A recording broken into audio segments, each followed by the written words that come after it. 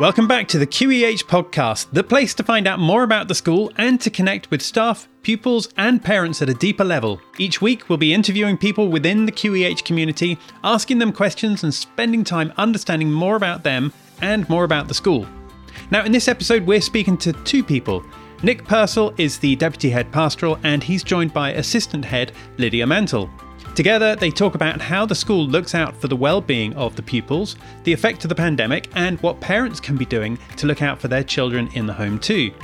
Now, it's great to get Nick and Lydia both together. School life means that they, like others, are always busy, so to have all three of us together is a rare moment and a treat for the podcast series.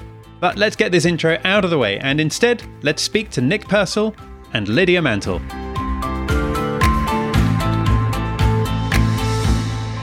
Nick, Lydia, thank you for joining us on this episode of the podcast. How are you both doing today?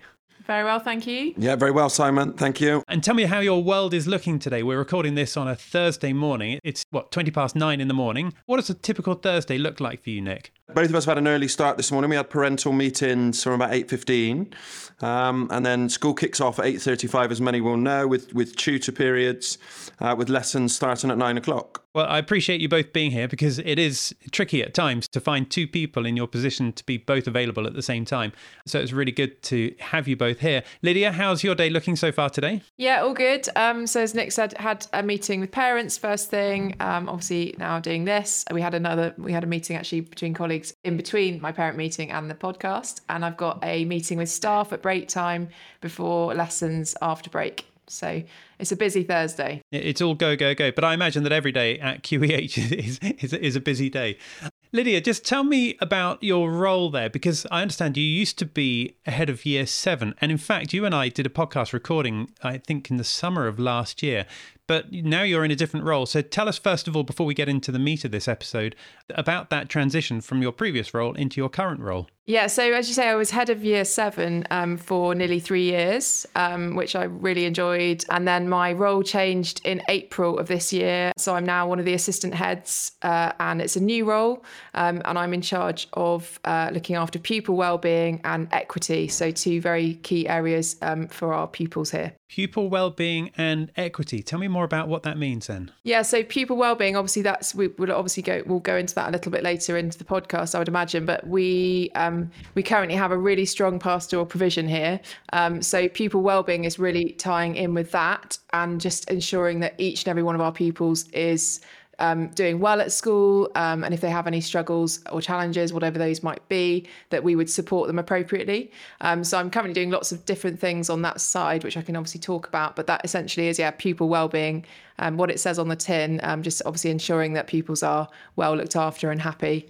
Yeah, so that's pretty much it. And as assistant head, and of course you're joined there by Nick, who's deputy head pastoral, just for the sake of anybody listening to this, what's the difference between assistant head and deputy head? Simon, I think the deputy head just has a little more ultimate responsibility, a little bit more oversight. Lydia, as assistant head, can really specialise in her remit of pupil wellbeing and pupil equality. So she's a little bit more boots on the ground in that respect, whereas a deputy head will just have a little bit more oversight across the whole school. Got it. Okay. And then in your role as Deputy Head Pastoral there, Nick, tell us a little bit about that, about what that means and about what that role brings to the school. Yeah, absolutely. It's obviously an integral role to the school. We have a firm belief that if pupils are happy and content at school, that everything else falls into place. So ultimately, I'm responsible for making sure pupils are safe and happy and looked after here at school. And obviously here at QEH, we're incredibly proud of the pastoral care we provide our pupils. So it's a really critical role for us. And how long has this role been in place for? Of course, deputy head has been a role for a long time, but the pastoral side of school life, I'm just thinking back to sort of 30, 40, 50 years ago, there was less consideration for the pastoral side and the well-being of children, wasn't there? Yeah, there was. And I think naturally, as society has changed in the time frame you mentioned, the pastoral care of pupils has become increasingly important. For as long as I can remember, it's been a really critical role in each and every school. But I would say absolutely, so say from the 80s onwards, as a deputy head pastoral had a really important role in schools. So tell us about the pastoral team. How does it actually look? How's it built up? Well, we're incredibly lucky here at QH to have a really gifted pastoral team. I suppose in the first instance, every pupil will be in a form group and they have a form tutor, and that is very much the front line of pastoral care. Pupils will see their form tutors at 8:35 of every day. And it's a really good opportunity and a really rewarding one as staff to build some really special relationships with pupils not directly linked to the academic side of the school. So you just get to know pupils on a slightly different level.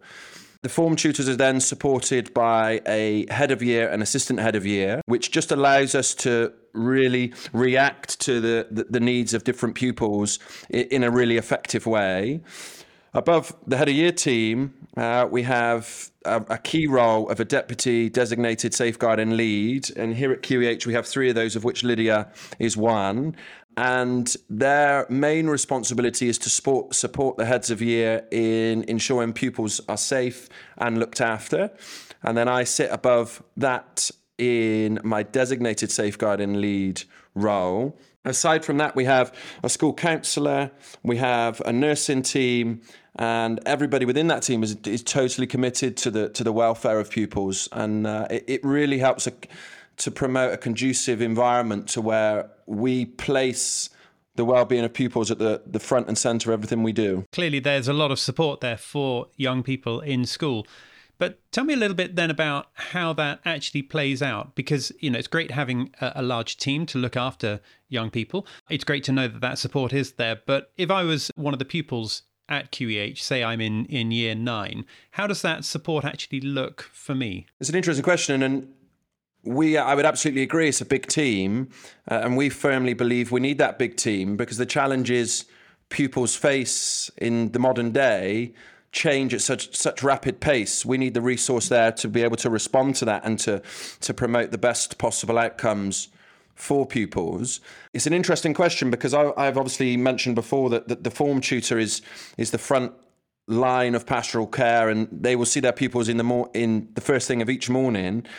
But we often speak to pupils here that they can speak to any adult within the building, any trusted adult that they want to speak to. And it's something that as an entire staff body, we place a great amount of importance on. So if a year 9 pupil were to come in and they were perhaps feeling a little off colour or they were slightly anxious, they would know that any adult within the building is ready and willing to listen to them. To complement that, our staff are trained on how they respond to pupils' issues and queries and anxieties, and then that gets fed into the pastoral team. So that would get fed into, for your example, a year 9 people to form tutors and heads of year who will hold a central record of everything that's happening with that pupil at that moment in time so that we can respond really effectively. And as a member of staff, kind of keeping an eye on children in school, what kind of things might become a bit of a red flag in terms of, any change in behaviour? What sort of things would staff be noticing? It's an excellent question, and I don't want to be a politician and try and avoid your answer, but there's not one straight answer to that question because each of the pupils are individuals and react to their stimulus in different ways. What we really pride ourselves on is knowing the individual, and with the big pastoral team that we have, that enables us to do that. We will look for changes in behaviour. Some pupils find it a little bit more easily to articulate anxiety and struggles than others. But in essence, because we know the pupils so well, we're able to spot behavioural changes or responses, etc. And we're able to really quickly share that information amongst adults so that we can monitor pupils really closely. So I'm not sure I've entirely answered the question, but I'm not sure there is a direct answer because each pupil may present in slightly different ways. In many ways, it's good that there isn't sort of a stock list of things to look out for because, it could indicate that it's kind of prescriptive, whereas this is much more about putting the pupil at the heart of all of this, I guess. Yeah, absolutely.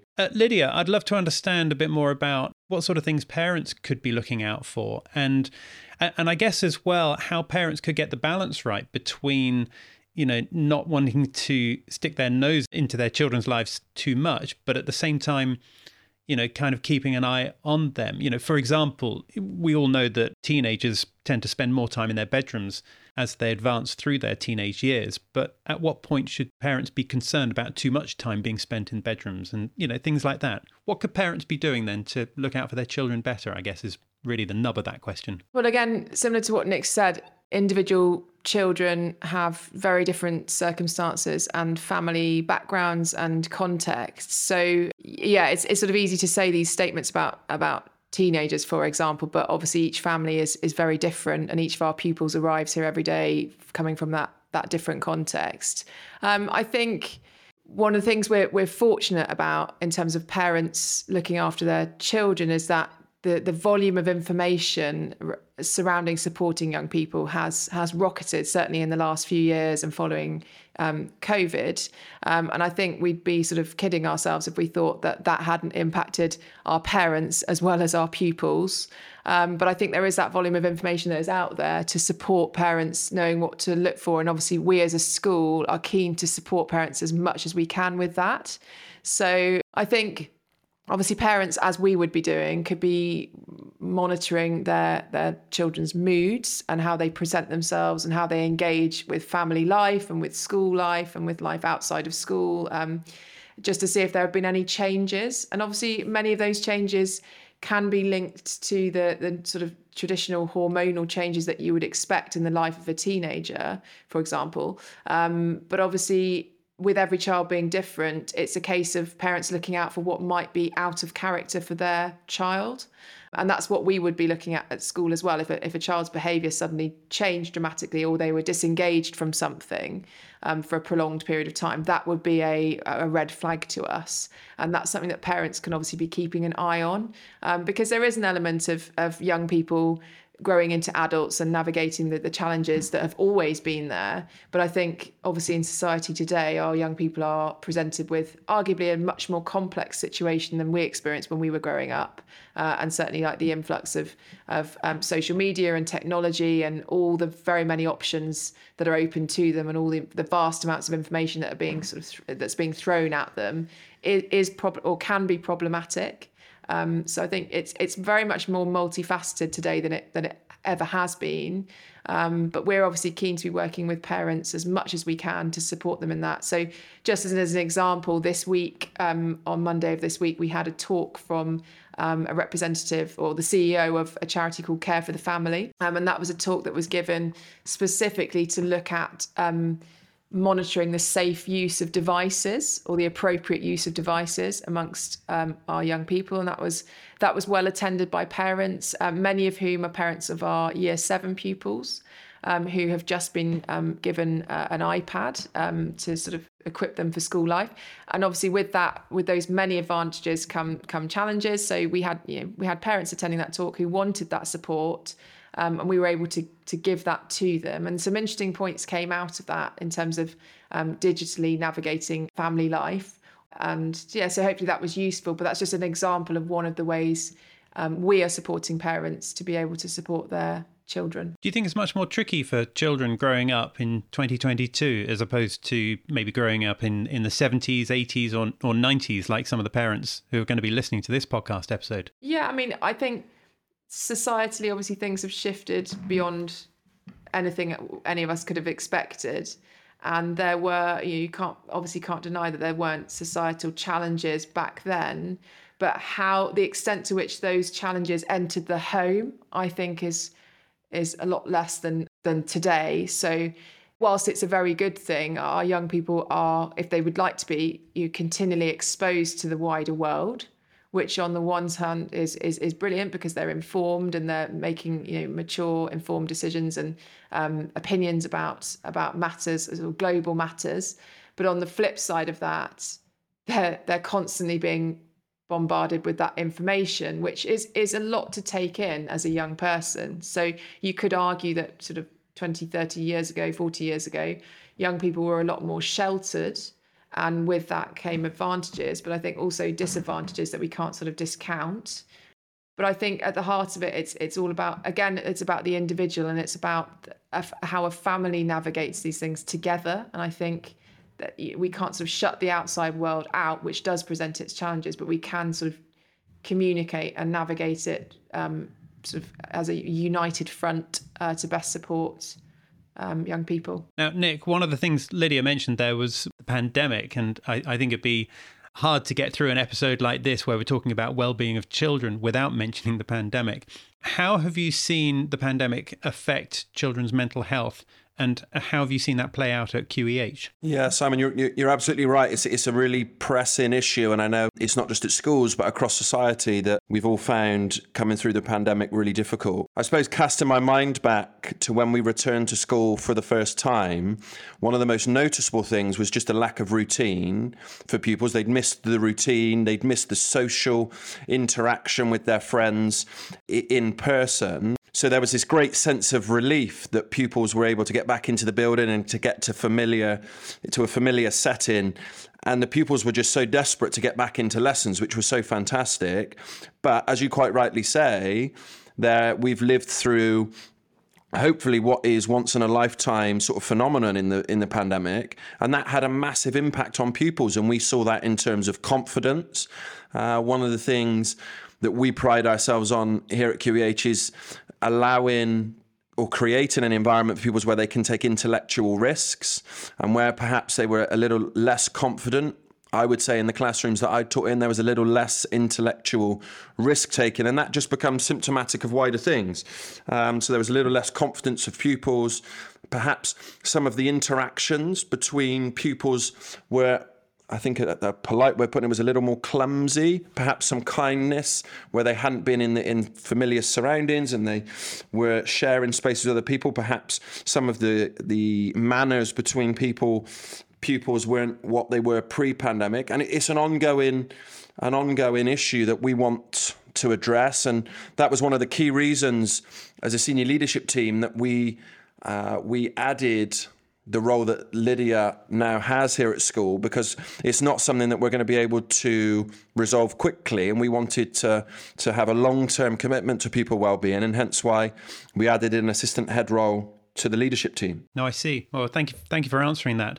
And Nick, I think you have your own children as well. How do you find being a parent yourself helps you in this role at school? It's really interesting because the two children I have are sort of preschool age. So I have a boy who's 4 and a girl that's 2. I suppose one of the things that it strikes me, and I often say to parents, is I don't envy the position in parenthood they're in, because there are so many challenges that our young people face. So just being able to experience that in a professional capacity ahead of my own children getting there in a number of years is really beneficial.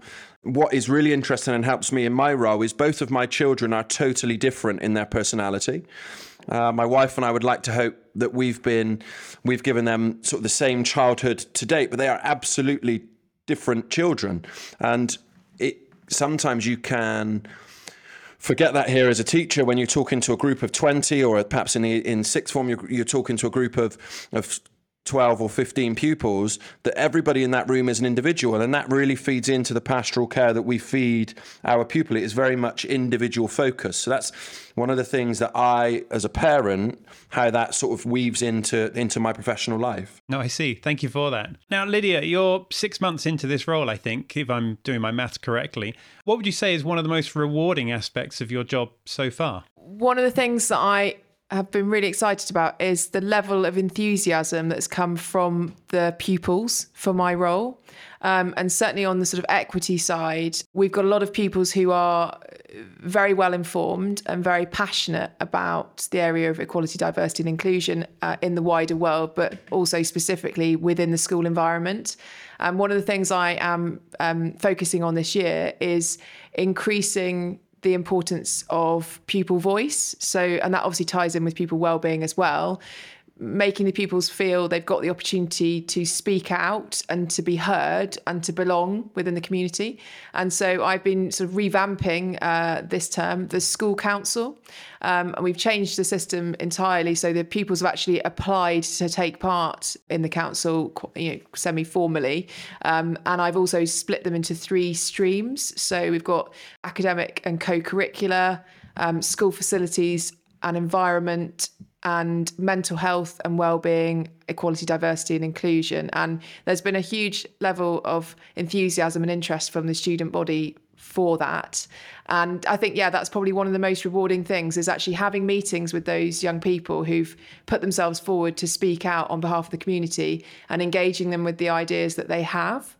And I'm meeting people sort of almost every day who've got ideas of practical things they want to be doing in school and how they want to be contributing. And I think having been through a period of arguably a period of social isolation with the pandemic, we're really seeing a shift now that things are back up and running, from young people actually really wanting to come out of that position of isolation and be really active and involved, and not in a sort of performative sense. They're actually a practical application of what they hold as their opinions. And that's been really exciting.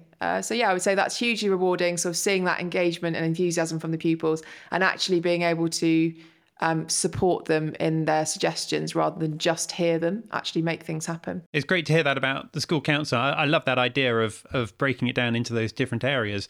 But I also love the fact that you're seeing that things are back up and running. I mean, that's a great phrase, back up and running post-pandemic, which is really good. Lydia and Nick, I'm conscious of time. I'm conscious that you both need to get back to your normal roles in school instead of talking to me here today. So I just want to say thank you very much for your time. It's been really good talking to you both, and I really appreciate you both being here. Thank you, Simon. Likewise, Simon. Thank you very much.